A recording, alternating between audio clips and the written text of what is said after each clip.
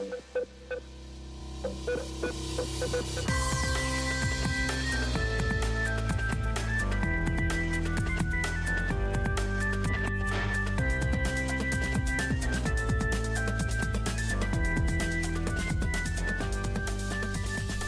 back to Burn the Haystack with Josh and Jesse. I'm Jesse. And I'm Josh.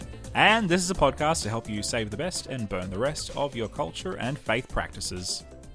And today we have, obviously, part 2 of the Three Angels message. So the second angel's message that we'll be covering today and going over. So, I mean, I guess you could listen to all of these episodes in isolation and it'll be fine. But obviously, if you listen to all 3, you get the bigger picture of the Three Angels message.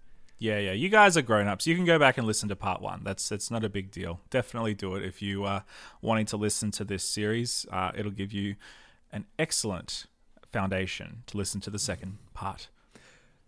Yes, I would agree. So yeah, make sure you do that. Just do it. I'm not even going to say if you want to. Just do it. You're commanded to. Sorry. Thus saith the Lord. Yeah. But before that, you guys know what we do every week. It's Question of the Week. Woohoo! All right, what's the question of the week this week? Joshua? Pretty simple. What is a song that you've been listening to lately? Ooh. Actually, this is I don't know if we have the same song, but no, we don't. All right. So, 2 weeks ago, as we talked about last week, both Josh and I went over to South Queensland Big Camp where we spoke, and we're not going to talk about it today because we talked about it plenty last week. But one song I was introduced to while I was at South Queensland Big Camp was a song called Damn Good Mates by Lee Kernaghan. That was not the one I thought you were going to say. Okay. Because there was another song. There were that two. Trip. Maybe I'll just do the second. I had another song I was going to share, but I'll just do the second song from the trip. Well, the second song was a lot more spiritual, so I just took it's a very funny. So our good friend Letho, shout out to Letho Fitzpatrick. What a good guy. Woo! The Fitz, who's like the ultimate country pastor, introduced us to this song. He has really, I mean, if anybody has embraced being all things to all people, it has to be Lethan. Like, last time I saw him, last time I saw him was like urban Sydney, and he was wearing like real nice, like cool, had the cool hairstyle, he still looks cool, but he just looks so urban. And then last time I saw him, he's got like an Akubra and a Hilux Ute and stuff, listening to Lee Kernaghan. It's so, mates, what you gonna do? Oh, it's so good. So anyway, I played that this morning for my wife while we were in the car, and she was just looking at me like, okay, you can stop now. There's enough. I get the point. You can stop now, Jesse. Please stop. Please. That's so funny. I'm going to add it to my playlist right now. Bro, I literally just added it this morning because I was like, I gotta have this song. I gotta have this on my playlist. It's amazing. Anyway. So yeah, what's yours, Josh? How do you even spell Lee Kernaghan? Lee. Oh, I see. It's K-E-R. All right. Yeah. Gotcha. Kernaghan. Yeah. All right, you got it, mate. Oh. You got it, mate. Okay. Mate.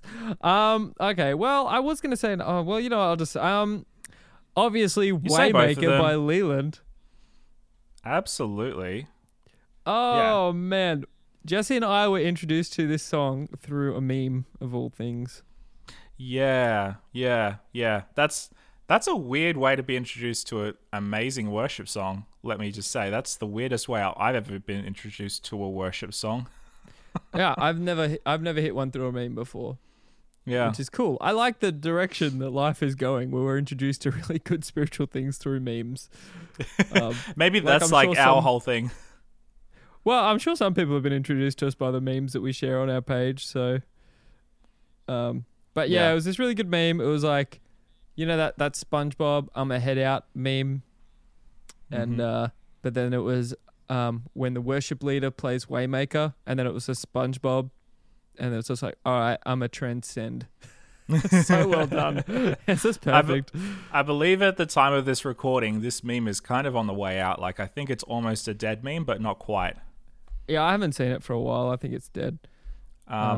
Little known fact, though, Leland did not actually write the song. The song was written by a Nigerian gospel singer called Sinak. I did find that out when I looked up the chords to learn how to play it. Oi, how cool is that? Like, when I listened to the Leland version, like the first version I listened to was the Michael W. Smith version. He did it, but the Leland version I think is heaps better. And then I was curious as to who actually wrote it, because I thought Michael W. Smith wrote it, but turns out, Sinak actually wrote this song, and I went and I listened to the original version, which is about 3 years old at this point. Wow, really? Yeah, it came out a while ago, so it took a little while for it to get going.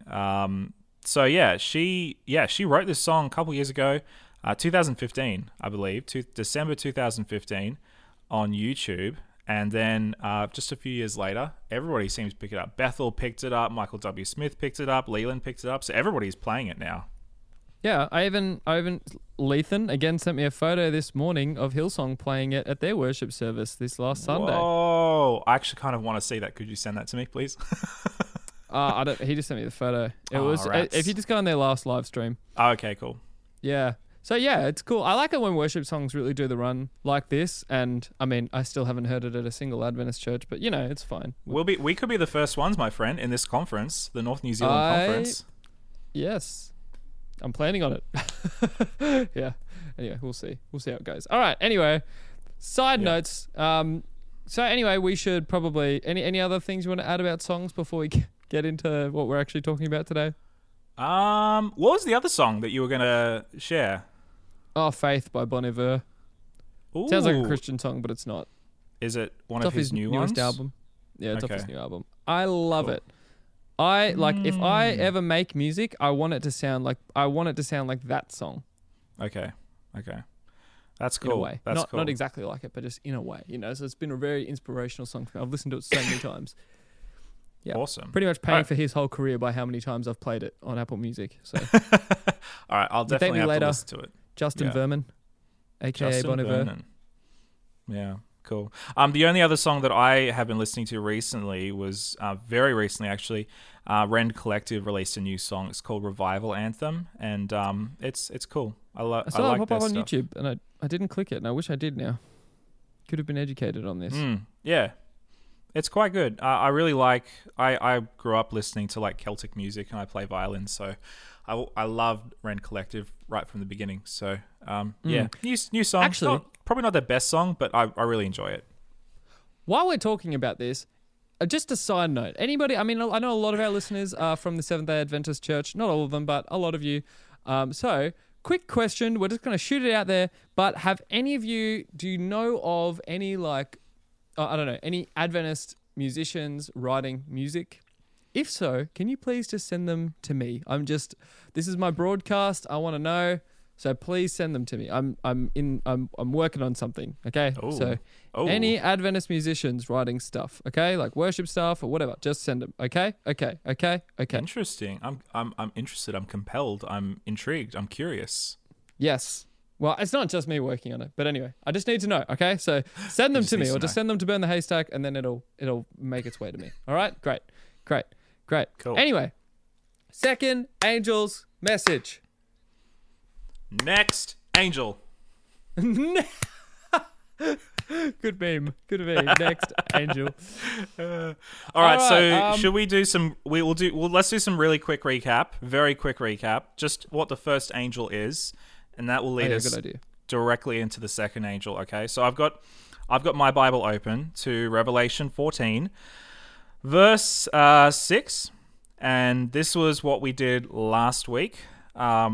Revelation 14, verse 6. I'm reading from the NIV.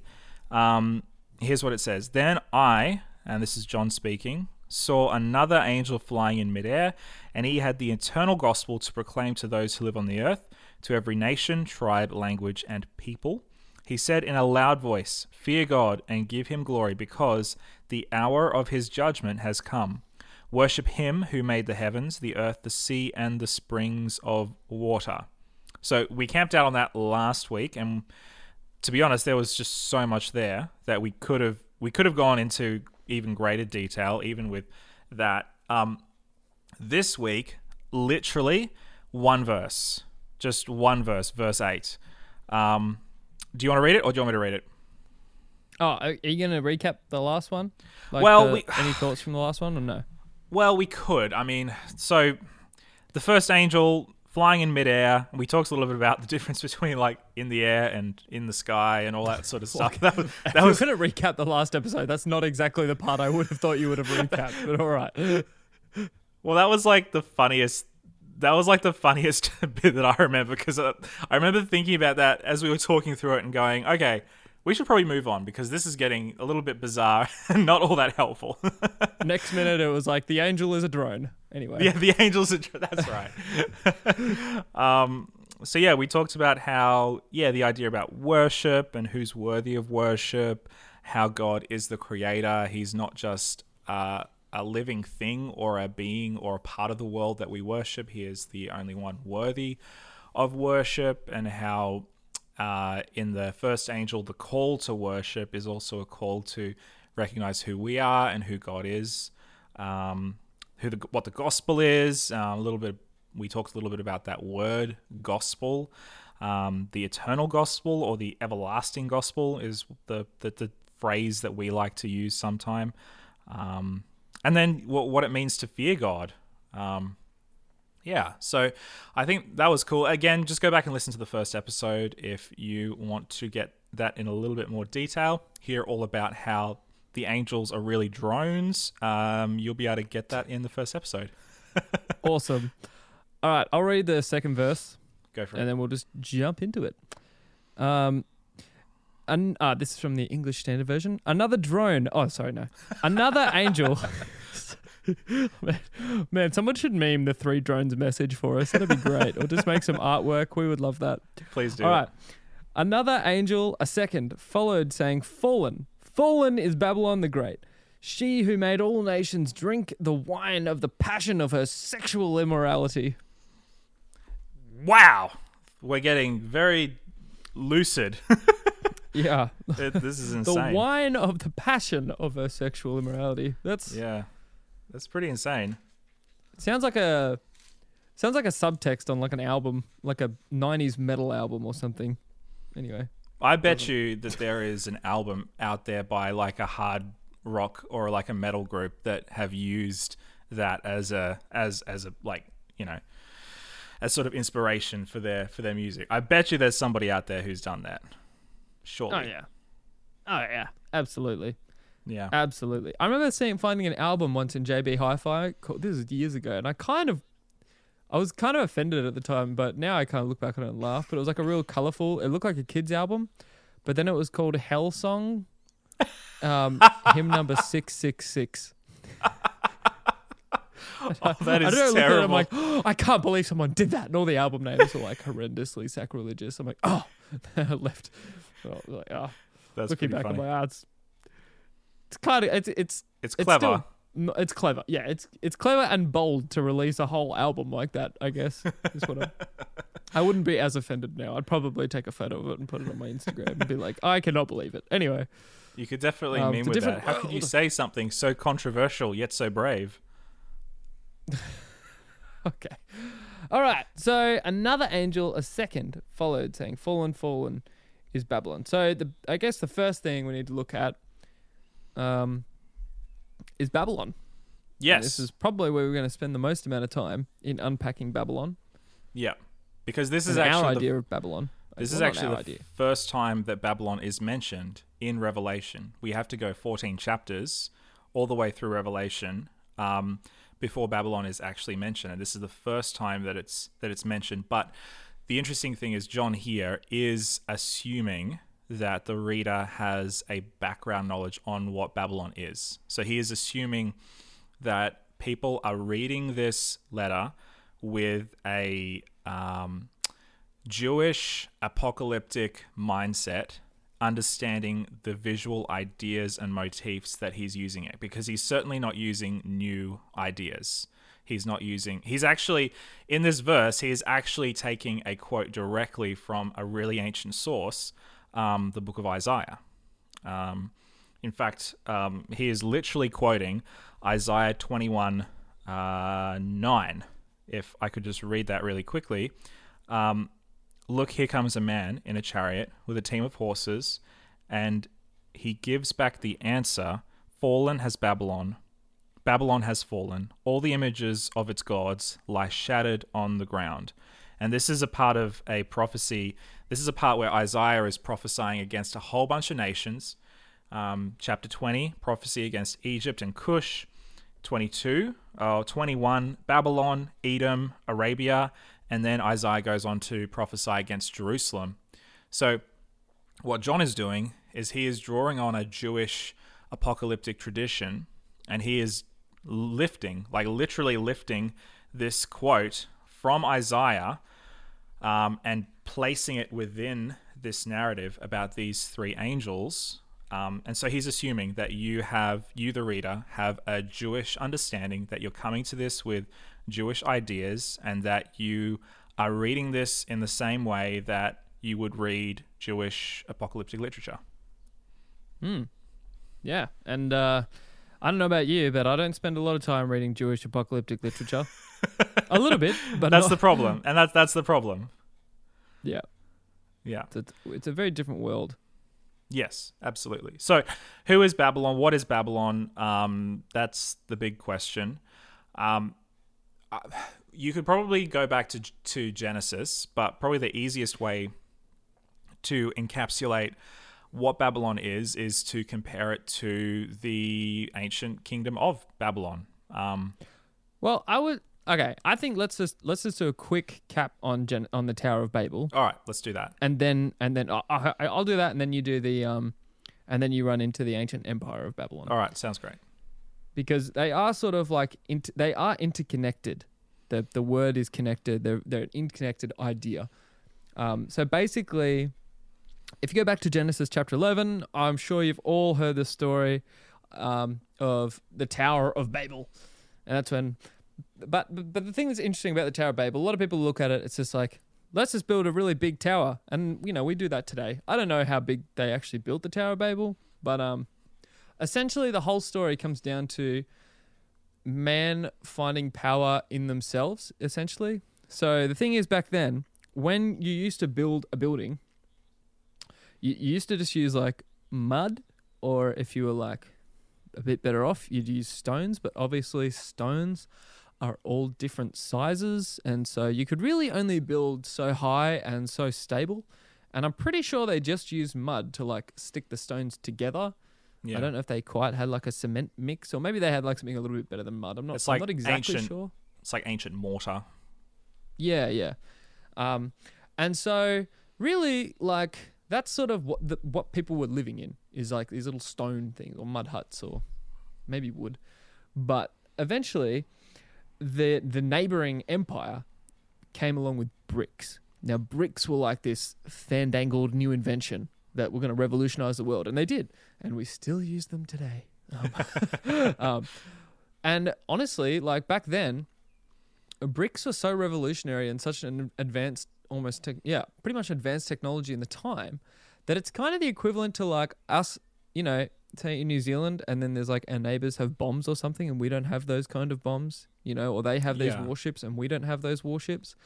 That's like, what it is. And then, it's like you're living in these tribal huts, like made out of stones or made out of wood, and you have like these palisades that you're building to keep out neighboring warring tribes, and then suddenly your neighbor just builds these huge walls again outside their city, and they're building these huge buildings that you can't just knock down with rocks or sticks. And it's like your enemy is suddenly advanced so many ages. Like if you're playing Age of Empires, and then you're just stuck in the Stone Age, with your sticks and your rocks. Yeah, pretty much. And so these guys coming along and having bricks, all of a sudden they find themselves so strong. They're like, wow, look, we have all of these, it's like these uniform objects that we can build with. we are so strong that we can actually build a tower for ourselves. And we, their whole thing was like, maybe we can just like reach the heavens and become gods. And so it's essentially that's what it's really all about. The Tower of Babel is man finding all of their own strength in themselves and in their own inventions and in their own technology and being secure in that. And obviously we know that they start building the tower, they get it really high or whatever, and it's must be going pretty well for them. And then God's like, okay, let's stop this. Confuses them all. And confusion, funnily enough, kind of becomes almost like a sign of Babylon, intermingled with like the idea of Babylon is this idea of confusion. Yeah. And they all speak different languages, and then they all spread out because they're like, well, this is too hard. Let's all just leave. Yeah. And then they all spread out, and and that's how all the languages in the world started, according to this story. So I mean, that's the story. Yeah, definitely. yeah, that's just what it says. So yeah. Pretty interesting. It's a pretty interesting old story, and I think it's still kind of oddly relatable today. That it's like your neighbors who have bigger, better guns than you do, and sometimes that can be, or they have more money, they have more than you do, and then it's you with your little stone hut. Yeah, and then they're building this Tower of Babel. Like, what the heck is that thing? Yeah, I don't know. I think it's still a common feeling today. So that's sort of that's where the idea of it starts in Babel. And the ancient Jews, like we say Tower of Babel or Tower of Babel, but the ancient Jews translate that word as Babylon, the Tower of Babylon. And so even before the Empire of Babylon or the Kingdom of Babylon, which came about as a successor from the Assyrian Empire, even before that empire was founded, the ancient Jews still had this idea of Babylon because that's where that came from. And even Abraham came from Ur of the Chaldeans, which was a region of Babylon. So even though the empire that later became like this huge big icon for everything wrong with human beings who try to use force and the threat of death to get their way and to listen to their own wisdom rather than the wisdom of God. Even before that, this idea of what Babylon was as an icon was like forming and evolving in the psyche of these ancient Jewish writers. Yeah. Yeah. No, yeah, right on. Yeah. Yeah, so moving along to then all of a sudden there's a city or an empire called Babylon. Not just a city, Yeah. it's I don't even know what you call it.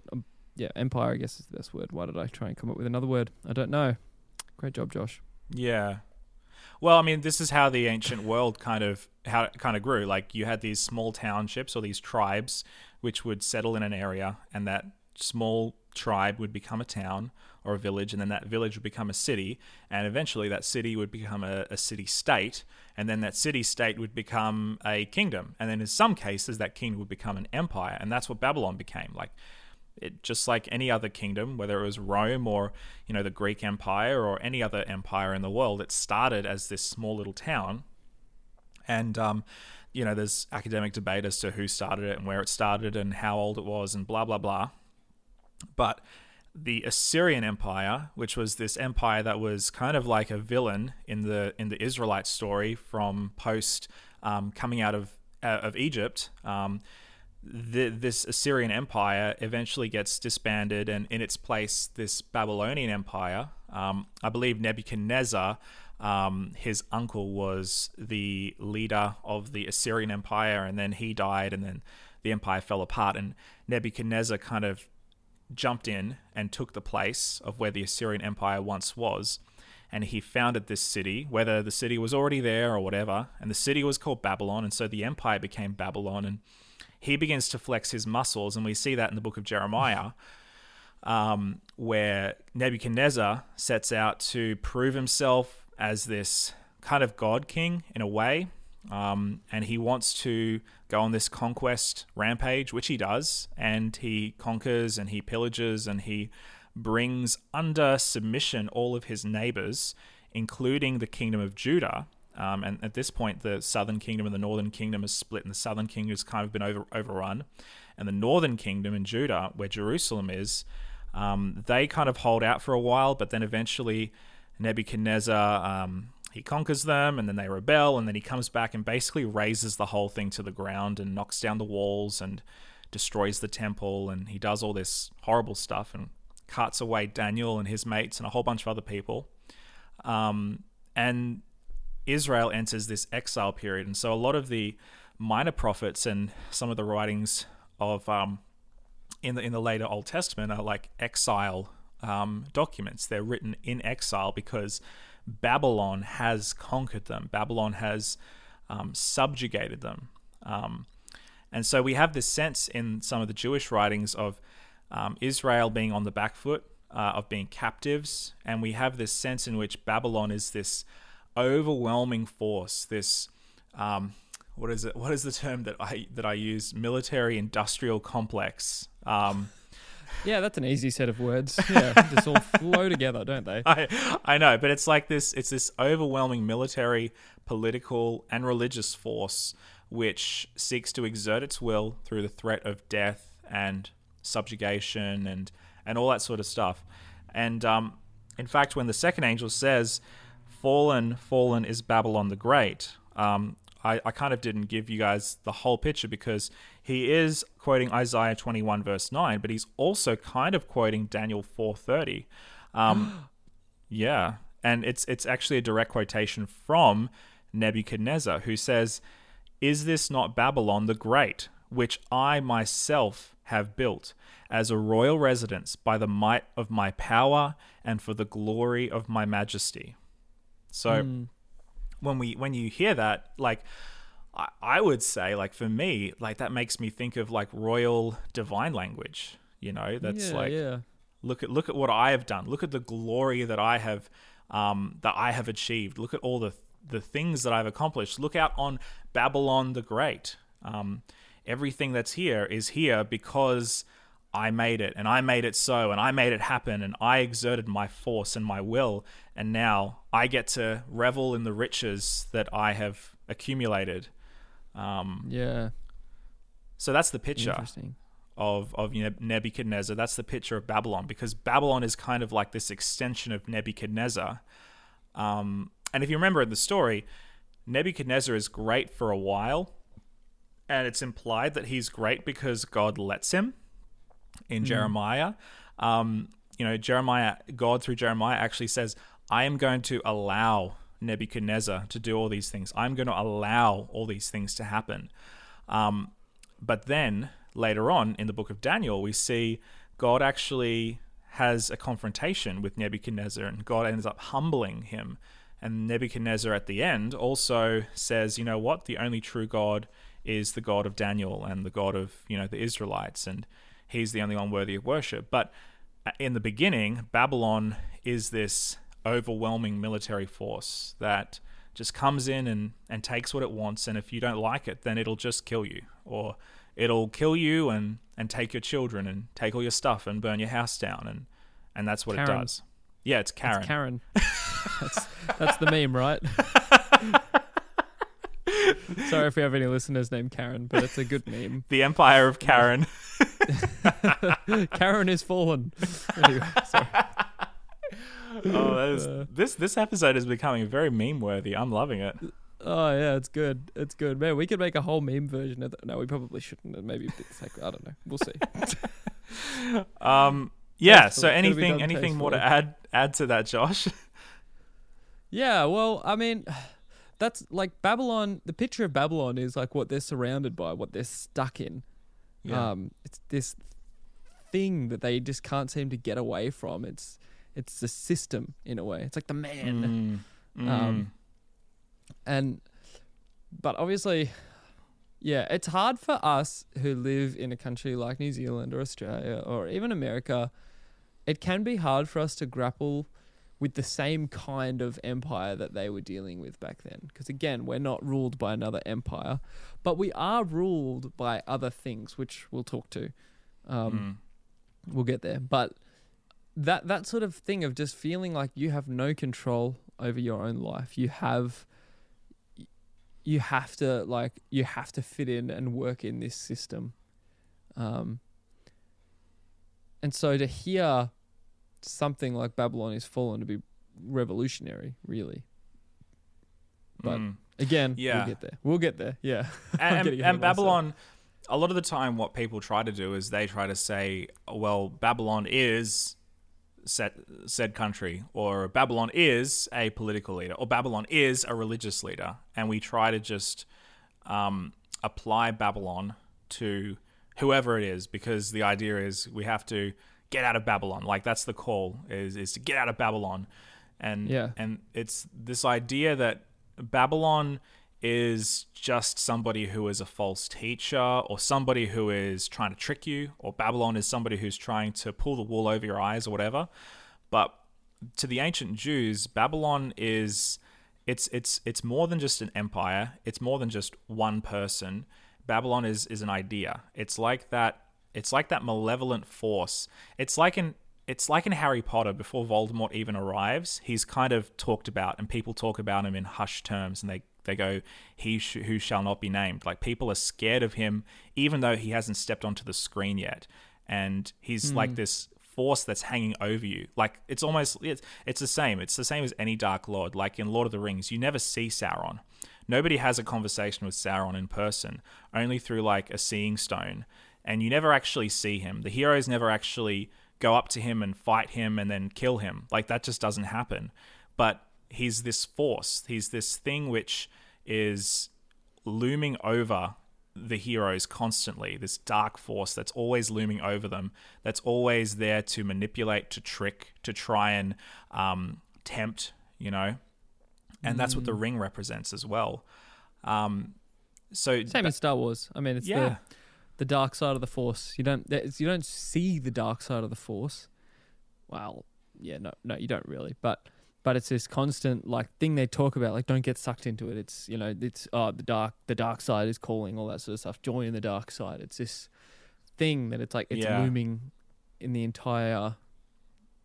Well, it's not a trilogy anymore. The whole saga, really, all the sagas. And it's what Yoda and Obi-Wan constantly tell our young heroes. It's that the dark side is seductive. You know, the dark side doesn't seem to be bad. Like, ooh, we give it this name, the dark side, and that must mean it's dark. But then when Luke and Anakin, you know, they both are tempted by the dark side in different ways. The dark side is something which is seductive, which is something which, oh, maybe it's not that bad. Oh, maybe I can just use it, but I can use it for good means. You know, like. In the prequel trilogy, Anakin is just completely set on using the dark side to save Padme because he's afraid that she's going to die, and then that becomes the very thing which kills her in the end. Is the dark side and his misuse of the dark side, which is like his nightmare coming true, and yet he made it come true. So yeah, it's kind of like that. That's a really good example. Babylon is kind of like the dark side, because what Babylon says is, I can give you everything you've ever wanted. All you have to do is compromise in this area, in this area, in this area, and you can have whatever it is that you want. You can have power and riches, and it's like, you know, I will give you your wildest dreams. All you have to do is compromise a little bit in this area and that area, and it'll all be yours. You know, that's what Babylon is. I'm coming up with a whole new set of memes in my head right now, but okay. Yeah. Did you ever hear the tragedy of Nebuchadnezzar the Wise? It's not a tale the Israelites would tell you. Oh my goodness. But yeah, no, that's the thing. This idea of Babylon, again, it does work, because it's that whole seductive idea that you can have what you want, you just have to compromise here. But they don't even say it like that. They just focus on what you want so bad, and it drives this want in you and this greed to the point of destruction. I mean, we see Babylon in Genesis chapter 2. You know, Genesis chapter 2 with the serpent and the woman. And the idea is that the serpent is saying, if you just take the fruit, then you'll be like God. You'll have everything that you ever wanted. You just have to compromise in this very small area. You can reach out and you can take it. And you won't have to rely on God's wisdom and God's set of rules and God's set of what's right and wrong. You can redefine good and evil on your own terms. You can be like a God. All you have to do is reach out and take it for yourself, rather than Yeah. trusting God's generous gift to you. Yeah. Again, Nebuchadnezzar, there's that dream that, God's like giving you your empire now, but one day it'll end. And that's the gold head on the statue in his dream. And then the next empire will come, and the next empire, and the next. So he's like, it was almost like God was saying, just, I've given you this now, but you don't, it's not going to be there forever, and you have to be okay with that, because one day there's going to be a day where God will rule over all, and that's the mountain. Yeah. But then he couldn't even accept that. So it's like, as a monument to himself and to his greed and the epitome of Babylon, he builds an entirely gold statue that everybody has to worship. Gold from head to toe, because it's like, no, my empire will never end. And that's that greed again coming into it and destroying us from the inside out. That we feel like, I don't know, our empire needs to be it. It's a fascinating idea, really. And can stretch into so many things that we still see, even in a New Zealand or America, like a Portland or whatever. Like, this is still present. It's not just one thing. It's not just the idea of the Pope, in my opinion. It could be, but I think it's also something we see all the time. I think it's interesting. I mean, it's definitely a challenging idea to think God literally set up Nebuchadnezzar. God set up Babylon to succeed, like this horrible empire. God set them up. God ordained, sanctioned, gave the red stamp of approval onto Babylon and to the empire, and he said, yeah, you guys go for it. I'm going to raise you up, and then when your time is over, I'm going to raise somebody else up. It's like this. It's almost like God is kind of raising up empires to see what they're going to do with it, to see if they're going to repent of whatever, quote unquote, wicked ways that they might have, if they're going to acknowledge God's rule and God's reign, and if they're going to rule alongside God. And he does the same with Israel, I think. He raises up the family of Abraham. He turns that family of Abraham through centuries into this vibrant kingdom, and he turns Israel into this powerful nation. He blesses the nation of Israel through David and through Solomon. But it only takes like 2 or 3 generations for Israel to kind of fall back into Babylon. And it's interesting. I find this really interesting, by the way. Babylon as an idea, it's not just for the foreigner. It's not just for Babylon, because Babylon is a type of Babylon. Egypt is a type of Babylon, and Rome is a type of Babylon as well. But in the biblical story, in the Israelite story, Israel becomes Babylon as well, because it rejects God. It wants to rule by its own wisdom. There are kings that come along that do not respect the scriptures. They don't respect the law. They don't respect the wisdom of God. They don't respect the rule of God. They compromise in several really key areas, such as worship and sexual purity and some of these really important areas. And then Israel becomes a Babylon. It taxes people, and it drives them into poverty, and it manipulates, and it corrupts, and it does all this stuff. And that's what Babylon does. So Babylon isn't just for the people outside who aren't in the club. We can also become Babylon ourselves. Like I'm saying we as an Adventist church, like to label different people or different groups as Babylon, but have we ever stopped to consider, have we become Babylon ourselves? Ooh. Is Babylon within us? Yeah. Ooh. Is the dark side stirring amongst our ranks? Is there a Sith? Yeah. Yeah, no, it's deep. It's real deep. Because that's the thing as well. Like in Revelation, Revelation is like a vision seen by John while it's on the Isle of Patmos, right? But when he sees this angel come down and say Babylon is fallen, like Babylon there is no physical Babylon at the time of this vision. There's no, and there hasn't been a Babylon since, not that I know of, but it's not it's not a thing anymore, but Yeah. it is a thing. It's like an ideal that carries on. Yeah. And so that's to see an angel say Babylon is fallen. And it's sort of a mix of like, because it's saying it in like present tense, but then this whole thing's happening in like a future tense. Yeah. It's kind of So the a little interest- bit confusing, but yeah. Well, the interesting thing about that verb is the verb is kind of like it's saying that it has happened, but it's also announcing that it will happen. So when the angel says fallen, fallen is Babylon the Great, if we were to translate it to our sort of modern Western sensibilities, it would probably be more accurate to say fallen, fallen, Babylon is going to fall, or something like that. Like it's assured. Like history hasn't happened yet, but it has been written in stone.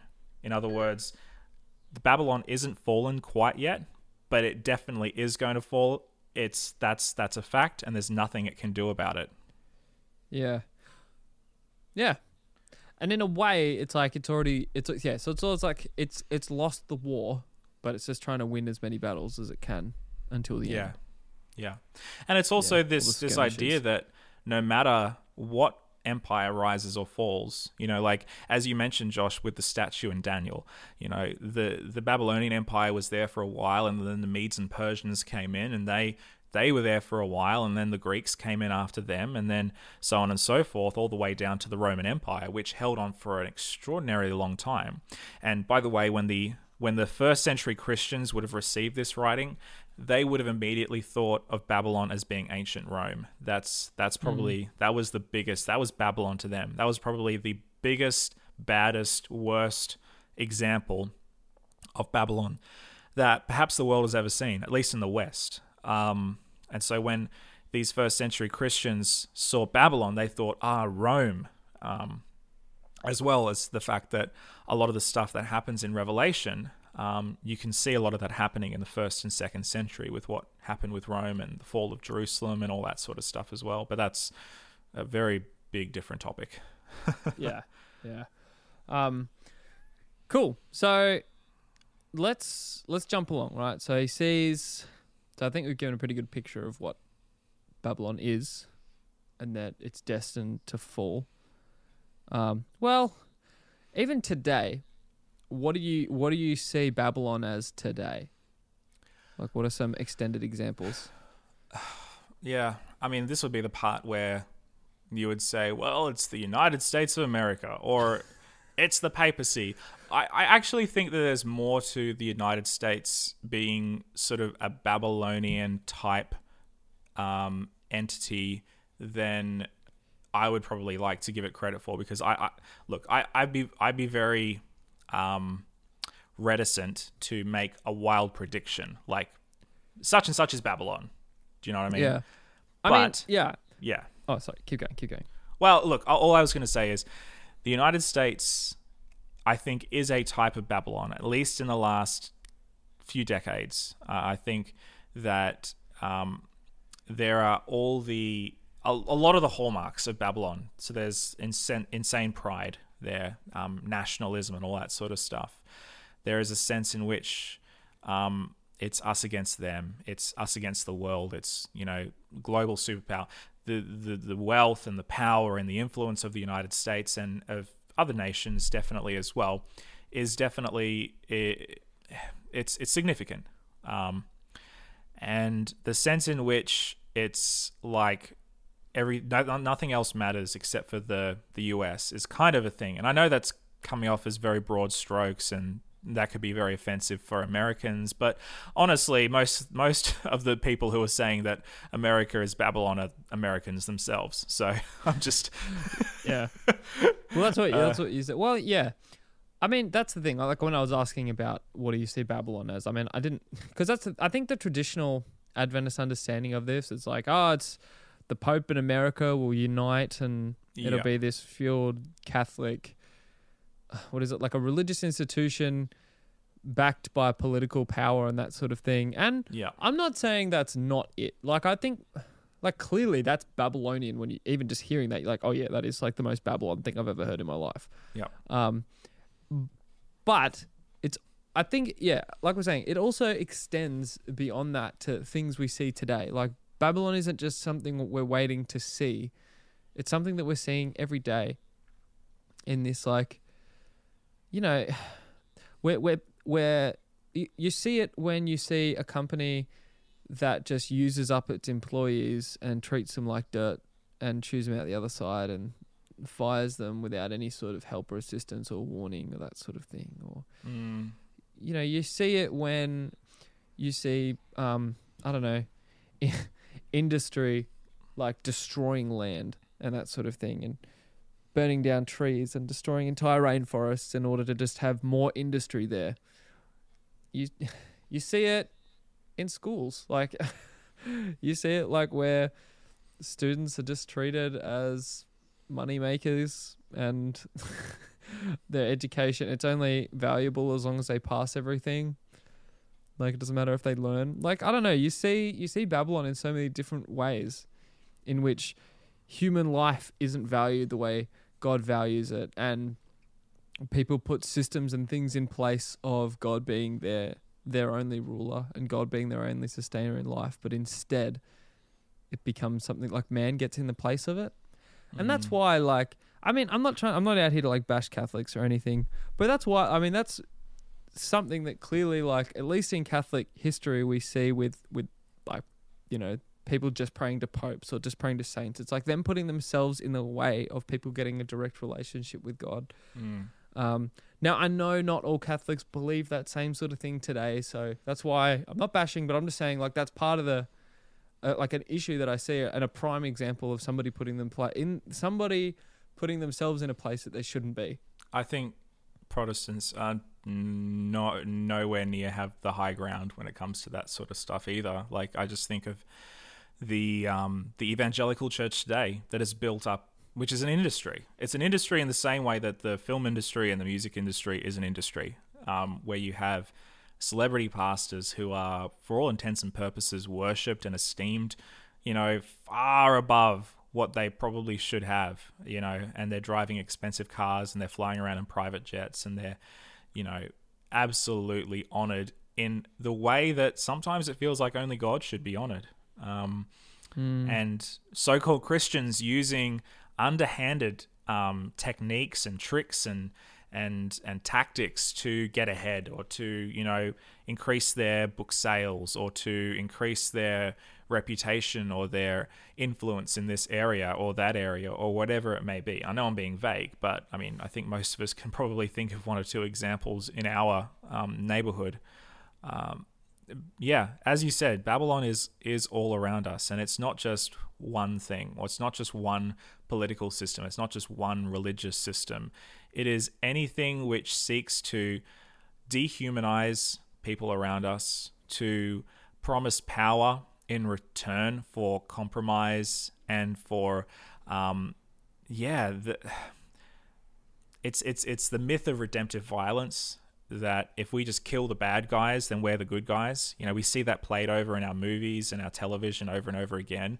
You know, violence is always justified because the bad guys are bad guys, you know.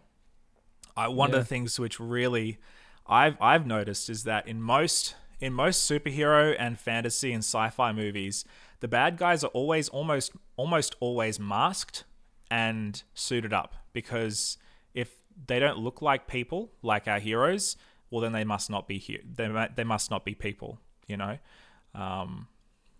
So that's something which I think we all kind of buy into. Like, it's, if I get cut off on the road, I'm going to flip the bird to that person, or I'm going to yell at them, or I'm going to abuse them.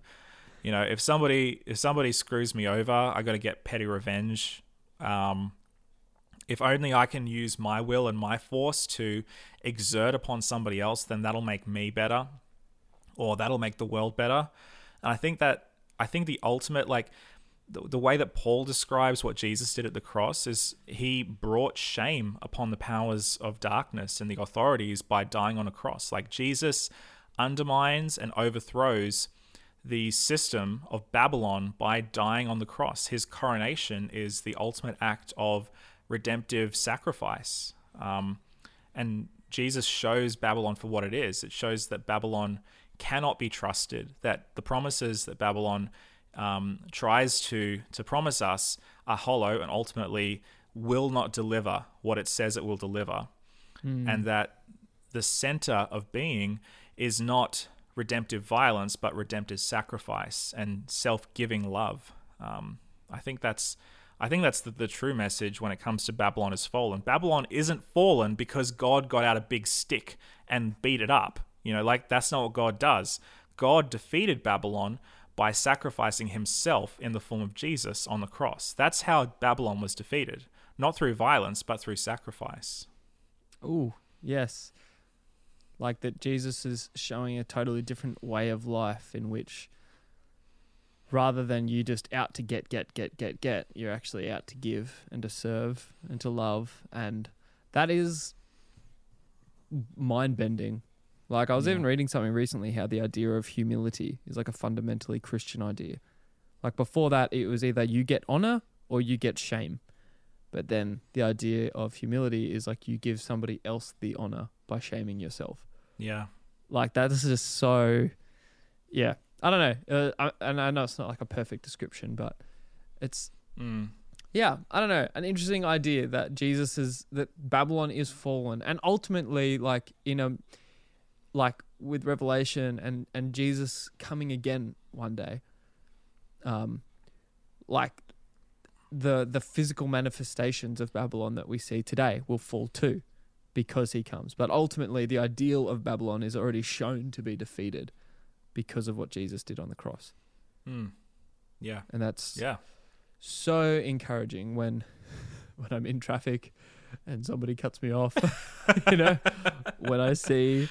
But honestly, yeah, when I see like industry destroying people, when I see all this garbage happening around, and I just know that it's already lost. It's already fallen. And when you see that stuff and you think that's wrong and that's not right and somebody should do something about that, that's when Jesus comes into the picture and says, you don't have to be part of this system. You don't have to live like everybody else does. You don't have to buy into the Babylonian system. There's actually a better way for you to be. And that's where the way of Jesus comes into it, and following him is about rejecting Babylon and choosing to live in a way that brings human dignity back to the planet and brings the dignity of plants and animals and all of creation where it's been lost. So good. So good. I feel like we just had like a Rob Bell episode, honestly. I just feel, raise your glasses, friends. Grace and peace, Yeah. It's kind of like everything's going to be okay now. Yeah, well, that's honestly the second angel's message is like so encouraging and uplifting, and I think sometimes we do a really bad job of like portraying it. So I think this is it's been cool to talk about it in the way I think it's meant to be spoken about. Now, I know I just want to put a little disclaimer out there, and I probably should have put this out at the beginning of the episode. If you're a more traditional Adventist, maybe what we're talking about will offend you. I don't think it will, but it's just basically we think there's just more than one way to understand this, and it's bigger than just like making Babylon Rome or that sort of thing. If you've listened to the podcast for a while, you know that we don't just take whatever the traditional view is and just, hammer that home. I think that the traditional view is a good place to start, but there is greater depth in the scriptures. There's greater depth in the biblical story. And just sticking to the well-trodden path isn't always the best way to, I guess, understand these big ideas. I think there's much more. And so that's why we do wander off the path a little bit of what's sort of accepted and traditional, but hopefully that brings further depth and understanding. Discussion. And So, so that's the second angel. Hope you guys are enjoying so far. Let us know what you think. We will be finishing this off next week with a third episode on the third angel. There's a little bit more. It's a little bit more dense. I feel like today we're just introducing this idea of Babylon, so hopefully next week we'll be able to lean into that third angel's message, and you'll be able to see where we're going with it. I'm really excited. Oh, yeah, me too. So get keen, everyone. We're doing it. We're going to finish the 3 drones message. We're going to talk about how Babylon is Karen. She took the kids. Anyway. No, but honestly, yeah, we'd love to hear your thoughts. And again, we don't think we have all the answers. We're just on a journey and discovering this stuff for ourselves. My cat's going crazy if you can hear that. Oh my gosh. And so, she's doing like backflips and stuff. This is amazing. All right. Wow. But we'd love to hear from you. Please, we'd love to hear from you. Join our Facebook group. We've just changed the rules. So it's easier than ever to enter. You don't have to use a password anymore. We decided to change it because people getting confused and I honestly don't know why, but clearly it was an issue, so we changed it. It's a lot easier to join now, so please join. Just answer the question, please, and hit the button. Makes our life a lot easier so that we can accept you into the group. Yeah, and if you don't answer the question, you're not in. All you have to do is answer the question. That's it. All right? Easy. All right. Answer it. It. Okay? All right. We love you. And for all things Burn the Haystack, go to burnthehaystack.org. And if you haven't already, please subscribe to the podcast. And if you have subscribed and you've been listening for a while, leave us a review on any of the podcatching apps, particularly iTunes. That would be really appreciated. Thank you very much. Oh, yeah. So that is Josh and Jesse. Oh!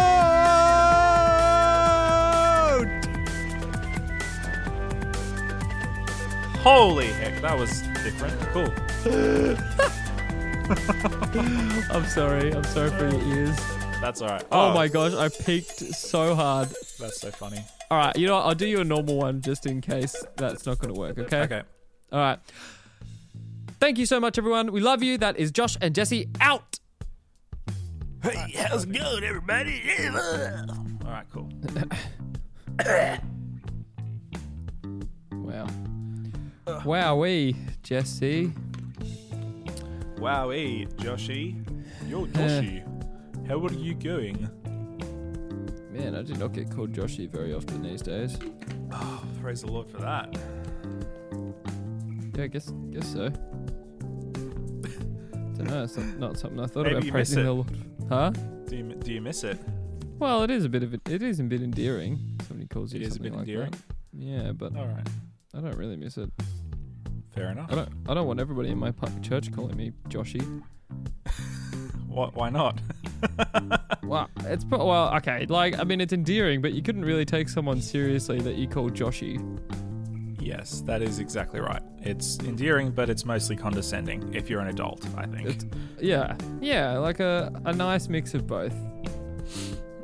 The only person I ever called Joshy as an adult was Josh Page. But that was supposed to be cute. Wait, sorry, it just broke up a little bit. What did you say?